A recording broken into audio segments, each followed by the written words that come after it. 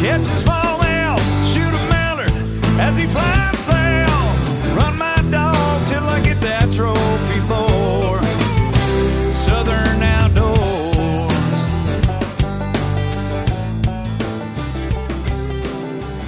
Cable Smith welcoming everybody into episode 21 of Campfire Conversations. Today, I'll be joined by Ducks Unlimited Chief Waterfowl Scientist, Dr. Mike Brasher.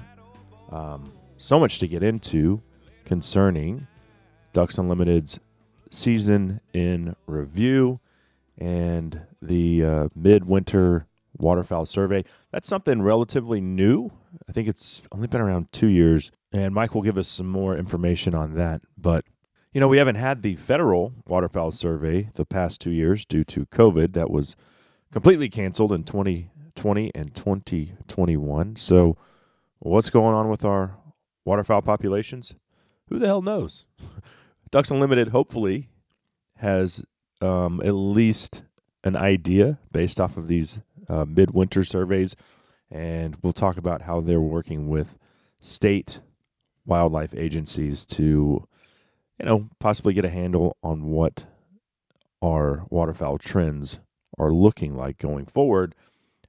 Concerning stuff for me personally, just because the last 2 seasons have been the worst I've ever seen in Texas, down here at the tail end of the Central Flyway. Maybe Mike has some insight as to why that is. Of course, I will press him on short stopping, aka duck farming as well. Something that nobody really wants to talk about, but that certainly exists. So we'll press him on that. But just in general, we'll talk all things waterfowl trends. And if your season sucked like mine, why was that? Maybe he can shed some insight into what's going on in your flyway as well. So without further ado, let's go ahead and take a listen to our conversation. Well, Mike, welcome back to the show, man. It's great to visit with you. Yeah, it's good to be back with you. Absolutely. So first thing, and we've had you on over the years multiple times. I always enjoy our conversations. You've got some wooden decoys back there in the office, which look pretty cool. I see a canvas back. And is that an old squaw or a long-tailed duck over there? It is a long-tailed duck. It's a DU, one of our DU commemorative decoys from a few years back. That canvasback duck, the canvasback decoy there was actually carved. It's sort of a cork body. It was carved by a pretty well-known waterfowl biologist, Frank Baldwin, up in Manitoba. I actually bought that one. I bought it for my dad, actually, back around 97 or 1998, when I was working one summer at Delta Marsh, the Delta Field Station there in Delta, Manitoba. And, you know, it's one of those classic Delta style canvasbacks, really something of that, close to it. And then, of course, there's a Charles Jobs pintail over there. So, yeah, a few decoys back there. Yeah, I haven't, I've never done that trip, but it's on the list to head up to Chesapeake Bay area and do the waterfowl. Whether you do the sea duck hunts or, you know, you're hunting, I guess there's a lot of river hunting there too. But lots of canvasbacks, and I really want to get I still always just call them old squaw, but I know maybe that's not PC these days. And then to go to the decoy carving museums and eat crab cakes and fried oysters for breakfast, you know, I want to take all that in. Yeah, there's nothing wrong with that. You know, I've never hunted on the East Coast anywhere.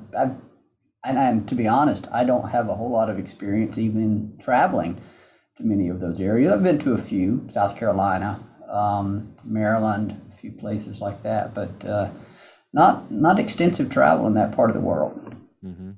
I'd like to. So how was your season in the Atlantic Flyway? Well, so are you in the Mississippi? I'm in Memphis. I'm here at our national headquarters in Memphis. So Mississippi Flyway, and I grew up in Mississippi, and so where we are now is only about 2 hours from where I grew up. Uh-huh.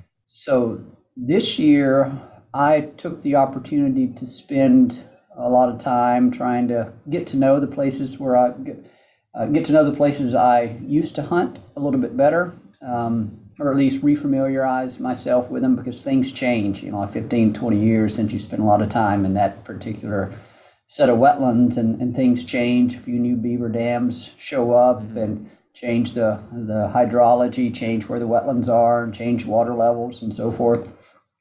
So I was able to get out actually quite a few times this year. I hunted somewhere in the neighborhood of 20 or 25 times, different days, which is better than average for me. And so, yeah, it was very good in that regard for me to be able to find time to do that. I hunted in Michigan, Lake St. Clair, with a friend in October. Went over to Arkansas a couple of times. So I was able to do a little bit of hunting in other locations. But here in Mississippi, or where I hunted most of the time in Mississippi, it was slow. I hunt in the backwaters of Grenada Lake. It's a flood control reservoir in north central Mississippi, Corps of Engineer property, and there's a lot of, you could call them semi-natural wetlands. I say semi-natural because they were created back in largely the result of some dredging of some rivers back in the 50s or 60s, or I'm not sure exactly on the dates of that. But anyway, combination of dredging of some rivers and putting up some spoil to hold some that held water back, and then beavers come in and change things and dam up some of those drainages. And so I'm hunting mostly some flooded timber, shrub, and then some sort of semi-permanent emergent wetlands. Not great food resources in any of those, but they'll hold their share of ducks. This year was really slow, though, very, very slow. This year for us was the second slowest I've ever seen. Of course, last year was the worst I've ever seen. And I'm 40. I've been duck hunting 20 years. And I only went, this is the least number of times I've ever gone. I went 8 times. I had a few really good hunts, but it wasn't because, I weighed the option. I was like, well, take my son deer hunting or take him to sit and watch the sun come up because we know there's no damn ducks. It was kind of like, I would rather go duck hunting personally and be with, it was a more social sport. And then the dogs are always, they always tug at my heartstrings. I'd much rather hunt with a dog than be sitting in a blind by myself. Not that I love doing that too. But if I had to be honest, I'd be like, give me the action of a duck hunt. I spent more time deer hunting this year, and I hope that that's not the case next year. I hope that it's more of a 50-50 split instead of like 90-10 or whatever it was. Yeah. Last year was a bit of the reverse for me, I guess, between these 2 years. Last year I duck hunted very few times. I deer hunted mostly last year. Last year, what would have been 20 and 21, weather patterns it was just so warm, so stale for us throughout the season. That I didn't hunt hardly at all. I duck hunted very few times. Would have been last year, but this year. But that was dictated by the conditions, not because you didn't want to go duck hunting. Oh, it was, same. Well, that's right. Right. It's just it's been rough, man.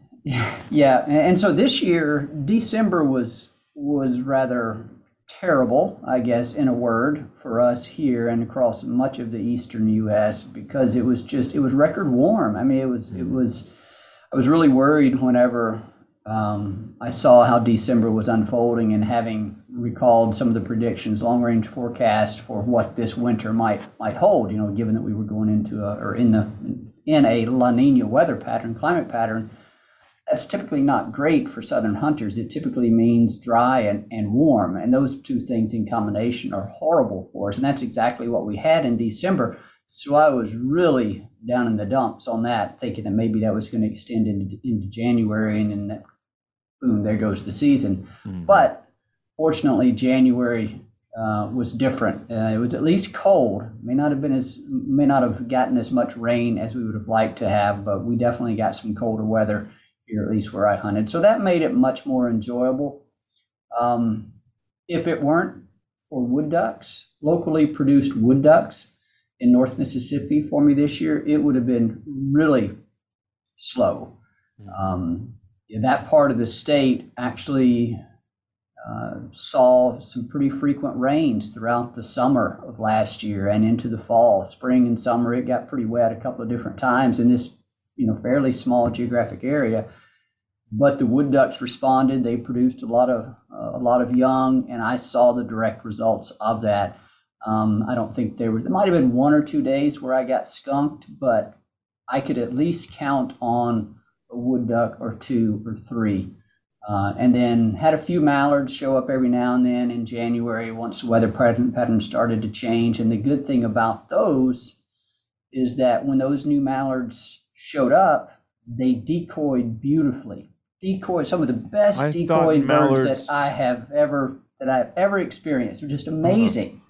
Yeah, but there weren't many of them. Now I'm scouting. I thought they went extinct. To be honest with you, there's still some out there. But no, literally, I think we shot 3 on the last weekend of the season, and those are the first ones that we had seen other mallards, and those are the first ones that came in and lit into the decoys like the good boys that they were. Yeah. And but yeah, other than that, I mean, we shot the usual mixed bag of widgeon and gray ducks, and I always call the gadwall the Texas waterfowler's best friend because they're easy to decoy and they're in abundance and their numbers keep going up. So and they taste good.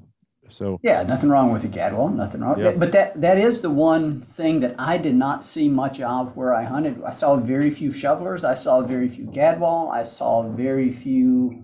It was either mallards and wood ducks, and that was it. That was the really weird thing about most of my hunts this year, at least in Mississippi.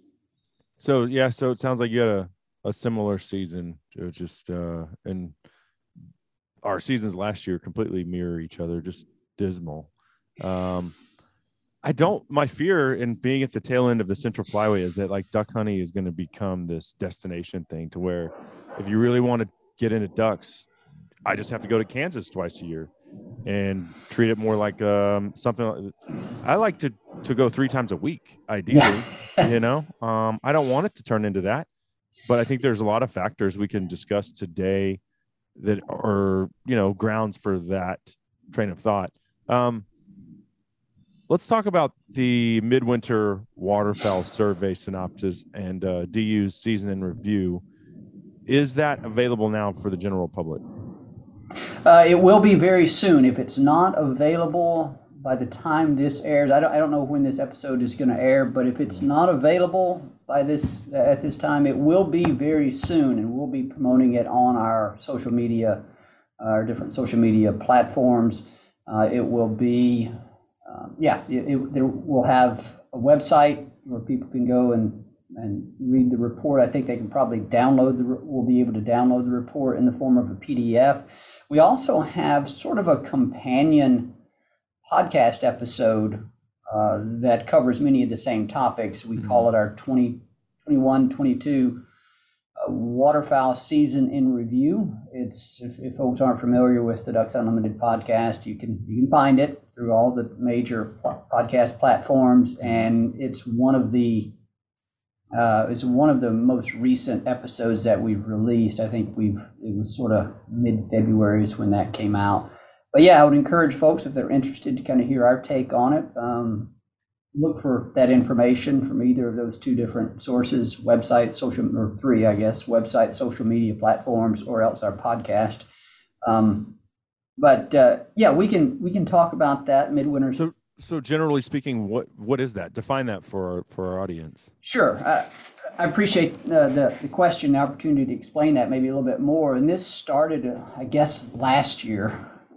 And it's at least in terms of something that we're producing. It's a report. It's like 16 pages. I guess that includes the front and back cover. But anyway, 16 pages, nice little document. And every year, as we get into January, late January, even in December in some places, people start contacting us or in casual conversations, people want to know how the waterfowl season is going across the country. How's folks out west doing? How's the Atlantic Flyway doing? And so every year we kind of found ourselves in this situation where we would have to, sort of all of us have to develop some impromptu responses to those questions and develop some synopses of what we were hearing and so forth. And a couple of years ago, I thought to myself, it'd be nice if we could get out in front of this a little bit more, and especially if we could pull together some information, some data to sort of depict what we think is, or what has gone on with regard to the various environmental conditions that we all know have an effect on waterfowl abundance and distribution, and then also influences hunter success. So that's what I started doing last year. It was the first time we pulled this together. It's a report where we pull maps, pull data from various other websites, NOAA. You can get all sorts of weather data these days, right? And you can map it and show how it compares to long-term averages and so forth. Ice cover on the Great Lakes, snow cover on any given day. And you can begin to pull together some empirical information on all those different things. And so that's what this is. It's a summary of different environmental factors and how they played out over the months of September through January. We provide a little commentary behind those maps and patterns. We also include some references to what we've been hearing from our different partners and members and hunters from across each of the 4 flyways. It's mainly a U.S. centric document. And we also that separates it from like our spring nesting counts. That's right. Yeah, this is, well, we do include at the very outset of this report, we orient the reader to the previous breeding season, because that's where it all begins. And we'll come back to that. Relates to one thing that you mentioned a minute ago with regard to waterfowl hunting being sort of a destination activity. It's something worth reminding folks of in that particular idea. But yeah, we start out with a reflection on breeding habitat conditions this past year in the previous summer. Going forward, hopefully going forward eventually, and hopefully it begins this year, we will be able to speak to breeding population survey numbers and not just have to look at drought maps as indices of habitat conditions and speak anecdotally about what we think the population was and what we think productivity would have been and what fall flight would have been, yada, yada.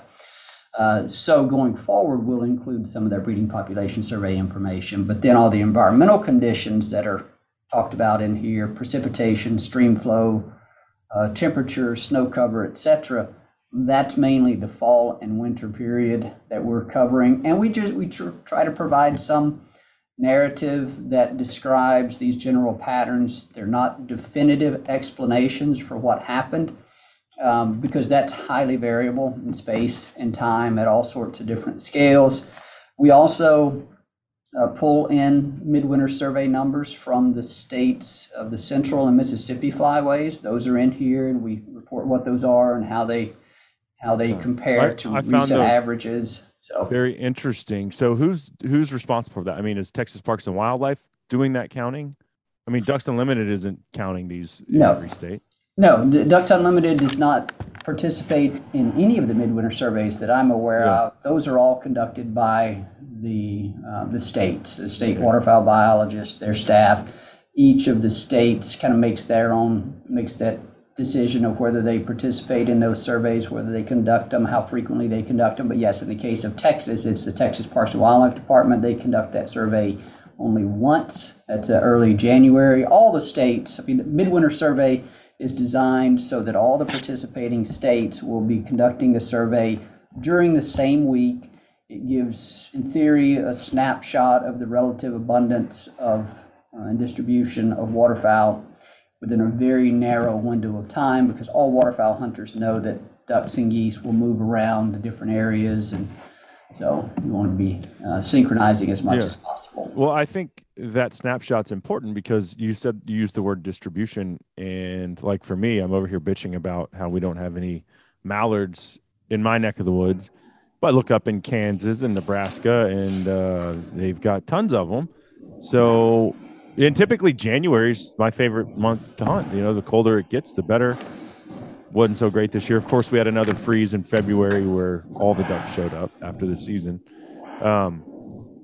So let's talk about, I want to just mention Texas and specifically Louisiana, because I found it very, I don't want to say alarming, but just worth mentioning, like that. And let me pull this document up here. You sent me the sneak peek. But I think Texas mallard numbers were down. Let's see, I have it right here. 47%, I believe. Texas is down 47% on mallards. I don't know if that's, I guess that's compared to the long-term average. That's compared to the most recent 10-year average. And Okay. yeah, and there's a lot of caveats that go along with midwinter survey numbers. I guess the most important being that it's a snapshot in time. And now, talking to Kevin, I don't know if you've had him on your show yet or not, but we talked to him not too long after they conducted the survey. And prior to the survey, he was thinking that this year was going to be even lower than last year, because if I remember correctly, Kevin was saying that Texas had turned off really, really dry. Once the season started, things really started to dry up in Texas. And so you had sort of a scarcity of habitat for the ducks. And then also we had record warm December. Neither of those things are good for moving birds into Texas. Now, fortunately, the weather changed right about the time that they were conducting that survey. And Kevin said that he noticed some new birds coming into the state, and that kind of is probably what prevented this from being the lowest count on record. The other thing that we need to remind folks of, and that's why we start this document with a reflection on the breeding population. If we don't have a large breeding population size, and if we don't have good production during the summer, we're not going to have a large fall flight. So that's what we tried to communicate about often last year. We knew that much of the Canadian prairie was in its second or third year of fairly severe drought. Now, the Dakotas in the year prior, not last summer, but in 2020, were really wet, and we know that they produced ducks in 2020. But last year, the summer of 21, was the most widespread drought that many people, really everyone that we talked to, could recall on the prairies. And that set the stage for what we were to see in the fall. And that meant it set the stage for a lower than average fall flight. We're not talking about lower than record. We're talking about lower than average. When we say average, that means that there's a lot of years where we're well above that number. And then there's a lot of years where we're below that number, right? So we're lower than average. We're well below any of our recent record numbers. And so that's, whenever we reflect on what we see over the past number of years, a lot of times we're remembering those record high years or the number of ducks that we were seeing or counting. We're a long way from that right now. And so that is reflected in these numbers. These numbers, like what percent of, let's just say mallards, for example, are we below our long-term average? Don't know. I can't tell. I can tell you in the central, I can tell you for the midwinter survey. I can't tell you for the breeding population survey because it hasn't been conducted, at least in the mid-continent. They conducted the breeding population survey in Alaska last year, and they were about average there. But birds from Alaska mainly go into the Pacific Flyway. Central and Mississippi Flyway depend heavily upon the western boreal forest and the prairies of the U.S. and Canada, and we haven't conducted breeding population surveys. We, being the waterfowl management community, haven't conducted surveys there in 2 years. So we don't know what the breeding population size is. We can look at the models at the Fish and Wildlife Service. Are we planning on having one this year? Everything that I've heard is that they are planning. They have all the paperwork in place. They have, I think, received the invitation from the government of Canada to come into Canada, because these are U.S. Fish and Wildlife Service pilots that are flying the planes. they have to receive permission to go into Canada and fly in the Canadian airspace. And so that's what happened last year. The Fish and Wildlife Service was ready to go last year, but the And Canadian, probably Jackass Trudeau was like, nope. well, I'm not sure who was making the decision, other than it was higher. It was at a level higher than the Canadian Wildlife Service. Yeah. So U.S. Fish and Wildlife Service did not get authority approval or an invitation to go into Canada last year. My understanding is that they have received that paperwork this year. There's, as of about a month ago, the Fish and Wildlife Service was still trying to negotiate, trying to figure out how they were going to work around some of the provincial restrictions, but they were still planning and very optimistic that it was going to happen this year. I've not heard anything over the past few weeks to make me change my optimism. So nobody's going to spread COVID like a pilot sitting in an airplane. Yeah. So, so I'm certainly, we're all hopeful that that's going to happen this year. We'll know really soon. But back to your question with regard to how far down are we on mallards, for the Central Mississippi Flyway, about the only thing that we have to go on at a large scale. We can talk about North Dakota survey numbers if we want to. I'd have to dig those up. But anyway, if we look at midwinter survey numbers from this past year, across the Mississippi and Central Flyways combined, mallards were 25% below average. Again, below average. Mm-hmm. So we're talking maybe 50% below some of our record high numbers. I'm saying maybe it's somewhere in that 40-50% below where we were even 5 or 6 years ago. So yeah, you didn't see a lot of mallards this past year over your decoys. Well, that shouldn't surprise you. A lot of that obviously has to do with the weather. Like, that's a fact, 100%. But when you see states like Kansas up 92%, you see Missouri up 25%.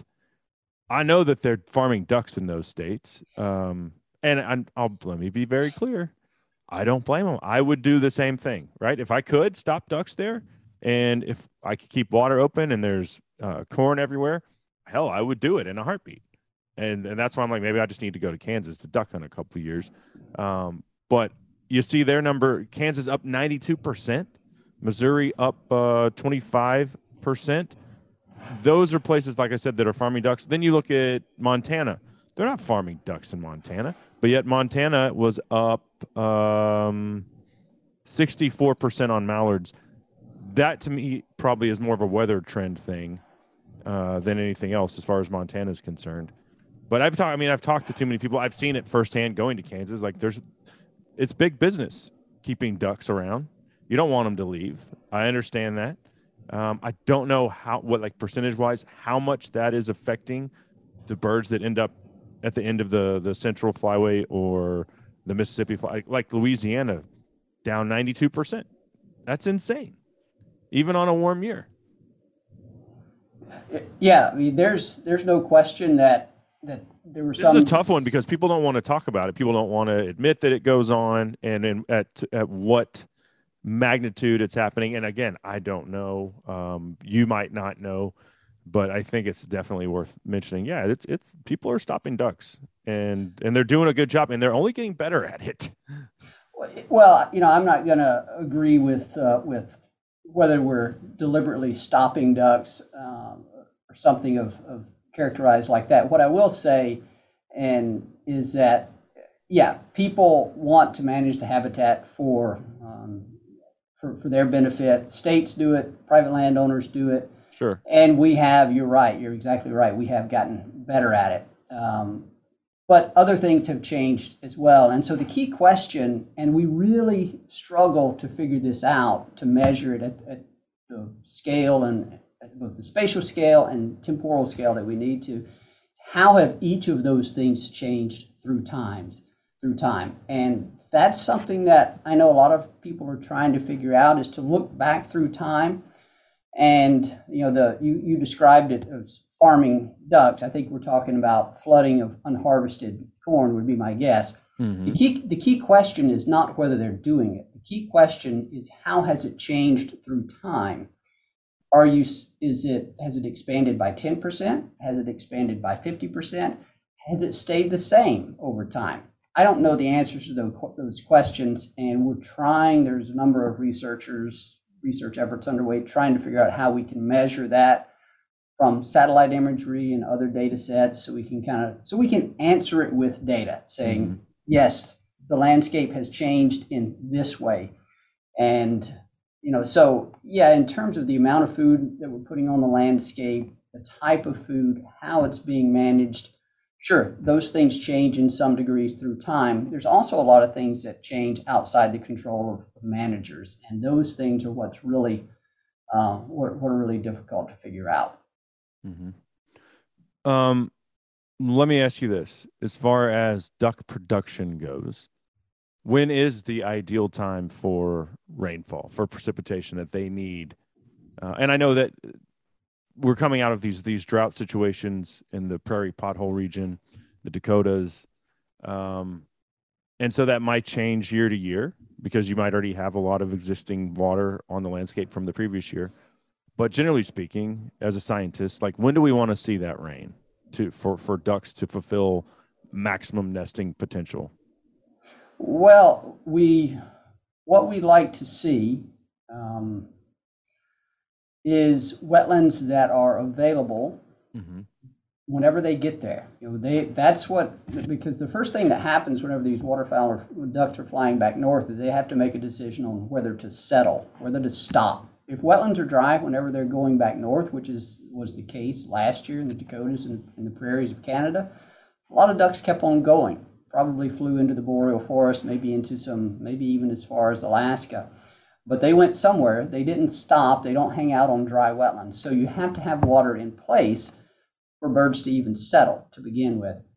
So let me kind of rephrase this question that you asked to say, given that we're coming out of a drought, what are the type of precipitation conditions that we've been looking for to help recover us from that drought? And so that's a multi-part answer. I've talked to a colleague in Canada, Dr. Scott Stevens. We have had him talk to us several times about this. And what you really want, you got it in some places, but not in others, is it starts in the fall. Like if you're in drought in one summer, you want to start looking for conditions to improve in the fall. And by improving conditions, the first thing that you would like to see is an increase in soil moisture. You would like to get some rain in late summer, some rain in the fall, so that it at least puts some soil or some moisture in the soil, so that when temperatures finally turn cold, you get what they call a good frost seal. That means you basically got a frozen ground. And then what you want is a lot of snow over the course of winter. You want that snow to stick around. You want it to stay cold so that you don't let all that snow gradually evaporate over the course of winter. And then you want a somewhat modest, rapid thaw. So that those three things in combination, a good frost seal where the ground is essentially frozen, a lot of snow, and then a somewhat moderate rate of thaw, that will mean that most of that runoff from that melting snow will go into the wetlands. And I say a moderate rate of thaw because we don't want to cheer for a really rapid thaw, because then if you get too much snow and too rapid of a thaw, then you're creating a lot of downstream flooding of communities and properties, and that's not a good thing either. But so it's not just one single thing that you need. It's a lot more complex one than single you time. would That's think. right. Prairie wetland hydrology is a really complicated thing within a given year, and it's really complicated when you look at it over the course of multiple years, and the fact that drought is needed to periodically recharge those nutrients, recycle those nutrients, and return the productivity to those wetlands. So once the wetlands do fill with water again, that'll be disproportionately good, because it's those first few years when the productivity is first few years after refilling that the productivity is greatest. So, and kind of linking that back to our earlier discussion about duck numbers during fall and winter, one of the other things that we see with regard to the success of southern hunters, Texas, Louisiana, it really depends on a lot of young birds in the fall flight. So, the comment about Kansas holding a lot of mallards. Again, that's a snapshot in time. I don't know what Kansas's numbers were in mid-December. I don't know what they were the second week of January. I can tell you our numbers were still bad. So I have an idea. And so it gives me an idea of where they are. Yeah, and so the other thing though is that there is an indication that the hunting success of those southern states is more heavily dependent upon a lot of young birds in the fall flight than the success than the northern states. So yeah, it's tough being on the southern end of a flyway because you need a lot of young birds, and then you also need weather conditions, both in terms of snow cover, temperature, precipitation, to move them down. Now, hunters in every other state will still point their finger at Louisiana and Texas and say, yeah, but your per hunter average is still higher than anyone else's. So it's interesting. That conversation is always interesting. And of course, to hunters in Louisiana and Texas, you don't care how your harvest compares to someone in Missouri or in North Dakota on a harvest per hunter per year. You care about your harvest relative to your past experiences and what you have become accustomed to. I completely understand that. And that's reasonable. That's what we should expect. Yeah. If there's a species that's more finicky about nesting than other species, which would that be and why? Like I've heard maybe pintails, if they don't find the right habitat, they'll just keep going north and then eventually just not even nest. I don't know if that's true, but I'm sure you have a lot more insight on that than I could ever hope to.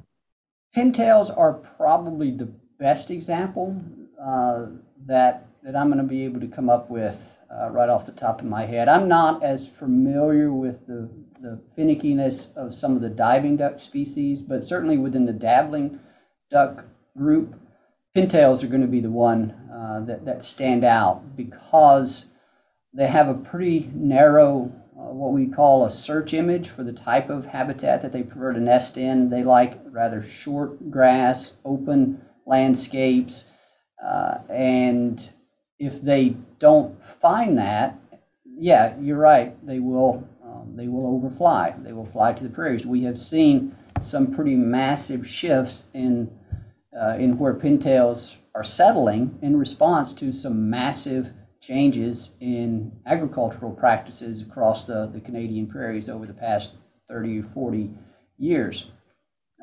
So yeah, pintails would be right there in terms of being finicky, and you contrast that with mallards and let's say blue wings. Blue wings are very pioneering. They'll move around and are rather their fidelity breeding site, the rate at which they return to the same nest site year after year is not as strong as other species of ducks. They will pioneer out into into different areas from one year to the next. Mallards kind of do the same. Mallards will nest anywhere. That's just what's so great about them. We know down here that blue wing are the first to arrive. That's what we have in early teal season. But there's been times in March and April where I've been out on a golf course and seen tons of blue wing teal. And so I also think they're the last to go back. Like if it's warm here, like we're just going to hang out in Texas until it's too hot, or I don't know if that's even really a thing for them. But yeah, they seem to stick around. Yeah, it could be that the birds you're seeing in March or April are ones that are returning from Central and South America or the Caribbean. It may be that they haven't been on the Texas coast or in Austin or wherever you are. It could be. Oh my God! I would never spend a day in. I would spend a day in Austin. That's like the San Francisco of Texas. I would. Okay. You're talking to the wrong guy. Okay. Well, I wasn't sure where you were located there. But I'm in the Dallas area. Okay. All right. So it very well could be that those birds that you're seeing are making their way back from Central America. We know that a lot of blue wings go to Central America, South America, the Caribbean, and so yeah, it takes them a while to get back. So for sure. Mm-hmm. Okay. I'm trying to think if there's anything else I wanted to ask you off the top of my head. I'm not sure if you have anything you wanted to add specifically. Well, we can pick up on that blue wing theme a little bit, to speak of in terms of the way things are changing, because nobody's going to deny that the landscape has changed. We still have bang up blueing seasons. I mean, our early teal, if you go to the coast, is it's like mosquitoes, you know. It's a question of how fast do you want to shoot your limit. Do you want to enjoy it, or do you want to be done in 10 minutes? You can take your pick.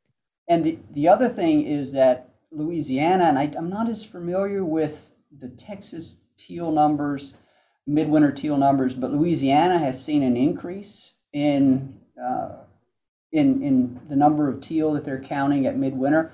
And so that could also be, that's if we see a northward shift in blue wings, that's not because people are growing unharvested corn in Louisiana. Right. There's other things going on too with some of these. And so I get it. People like to point the finger at one thing because we want a single explanation, but there really are a lot of different things going on that are affecting distributions of waterfowl that we're seeing right now. Not just ducks, snow geese, white-fronted geese. I don't need to tell anybody in Texas about the changes that we've seen with snow geese and white fronts. That's not linked to changes in flooding of unharvested corn or anything of that nature. Canada geese, also, Texas knows better than any other state. Well, maybe except some of the mid-latitude of Missouri, Illinois. But Texas was one of the first to see a change in Canada goose numbers, since we've been collecting a lot of data. None of that's related to ice eaters, unharvested corn, etc. Yeah. Ducks are responding to a lot of different things that have changed and will continue to change. And I'm not saying that we shouldn't be frustrated. We shouldn't be wanting to understand what all is going on, but it's what makes them fascinating. It's what makes them frustrating, but it's what kind of keeps us going out there one day after another and keeps providing a lot of interesting research questions for sure. Mm-hmm. Well, and I want to just be clear, I'm not blaming the whole lack of duck numbers on short stopping ducks or farming ducks, whatever you want to call it. I truly believe in my heart, like if we had a really cold winter, we'd have a bang up season, regardless of what anyone else is doing. Yeah. Like, I think if we get the weather, the ducks are going to come. They're still going to be here. And so, I'm not, I just wanted to pick your brain on that because you know why? Because a lot of people say, a lot of people are fired up about it. Expect the question. Right. No, I get it. So the other thing that has recently, I've talked with a few folks about is this issue of if it would only get cold. I know there's some folks over here that, there's a lot of talk, and let's say you could lay it out as a hypothesis with regard to, all right, well, it's not just whether it gets cold, it's when it gets cold. Mm-hmm. For example, in February of last year, when we had that record cold, like massive freeze, Texas lost all of its power and all that, multiple weeks of freezing or sub-freezing temperature. We moved in with my sister-in-law because they were on a grid close to a hospital, so they didn't turn their power off, and then we were like 3 miles from them, and we didn't have power for 5 days. Yeah. So with regard to waterfowl, with it being that cold and as much snow as there was, you would have predicted that ducks in Tennessee and Arkansas would have made big moves down to the coast of Louisiana or Texas, if things are working exactly the way we think they do or thought they might on the surface. But there's been Don't break my heart, Mike. Don't tell me that if it gets cold, we're still not going to have ducks. Well, this was in February, remember? And so what are ducks doing in February? They're gearing up to breed. They want to go back north. They want to get north as soon as possible. So I've worked with a few folks to look at some data on transmitted mallards and a few other data sets, and to see if we saw a move in February, move south among mallards in February of last year. And we really didn't. There were a few that moved, but most of them hunkered down and tried to stay through until it warmed up. So the question would be then, if we would have gotten that weather system in November, what would the ducks have done? That's in November. That's when they're just coming down, just trying to find where it is that they're going to set up shop for winter. I would certainly predict that we would have seen a much different movement response in, let's say, November from such a severe outbreak than we did in February. So it's not that we just need it to get cold. for us southern hunters, at least the working hypothesis in the mind of a lot of us is that we need to get cold early in November, December, and stay cold. So, yeah, I think I might have been wearing shorts opening day of duck season this year. Yeah, I know. It was tough. I was certainly in short sleeves at Christmas. Was not happy about that. But let's see. Anything else on? Well, let's say maybe a quick look forward to how habitat conditions are shaping up for the breeding season. Great. We've been keeping an eye on that. There is a short segment in this season in review report that does a little look forward to what drought conditions are. Drought conditions in the western U.S., which does produce some birds locally for hunters in the Pacific Flyway, Central Valley of California, Intermountain West, it's still really dry. Their drought is intensifying. It's not looking good at all in terms of the prospects for duck production in the western U.S. The prairies of the U.S. and Canada have seen some relief from the drought that they were in last summer. Eastern, as of right now, mid-March, there is no drought in the eastern Dakotas. They've received enough rain and snowfall over the past 5 to 6 months to eliminate the drought and recover them from the drought in the eastern Dakotas. That stretches into southern Manitoba a little bit. Western North Dakota, western South Dakota, Montana, and then southern portions of Alberta and Saskatchewan are still in pretty severe drought. So we've gotten some relief in some parts of the prairie pothole region, but we still need more, still need some more snow between now and whenever the thaw is going to occur. And then it'd be great if we could get a dose of rain across the Canadian prairies between now and let's say end of April. That would really help out a lot. So we're trending in the right direction. That's the good news, but we still need some more to get us to a full recovery. Well, at least we are trending upwards. So silver lining there. And hopefully we will have the survey. You know, that's such a valuable tool, and to just because of COVID not have it for 2 years.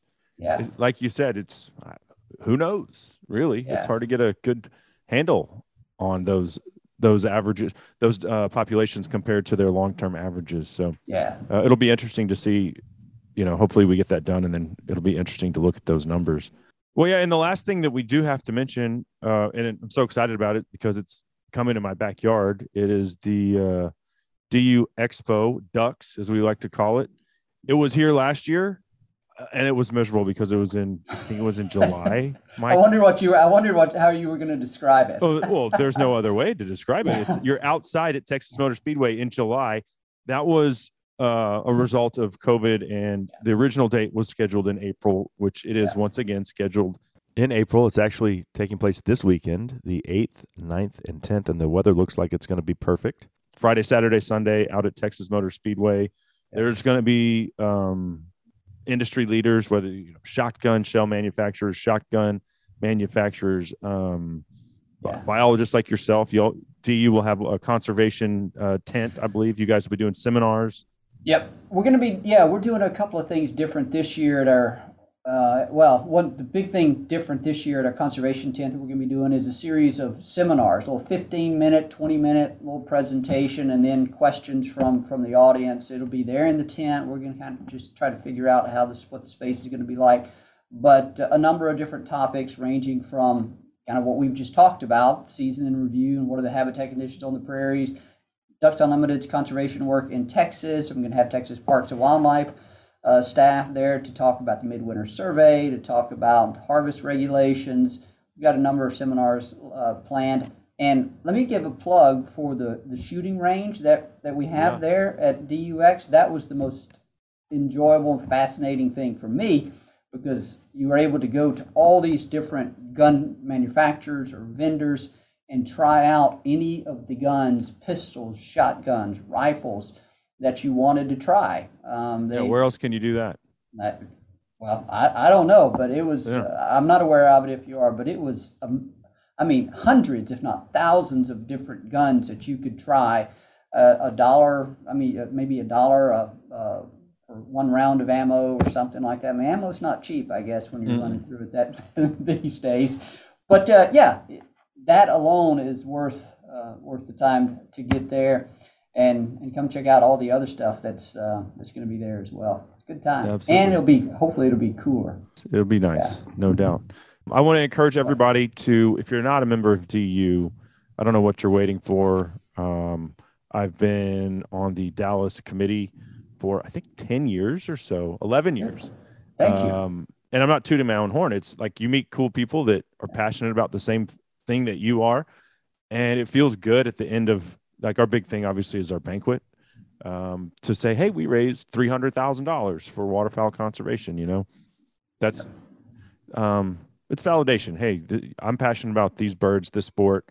What can I do? How can I get plugged in with a good group of guys and gals that appreciate it as well?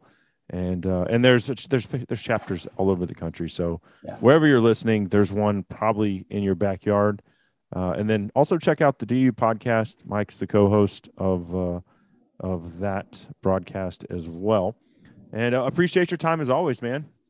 Yeah, thank you, Cable. Thanks for having me on. Thanks for volunteering as on the DU chapter there. It's just like part of what I do. I love it. I wouldn't miss it.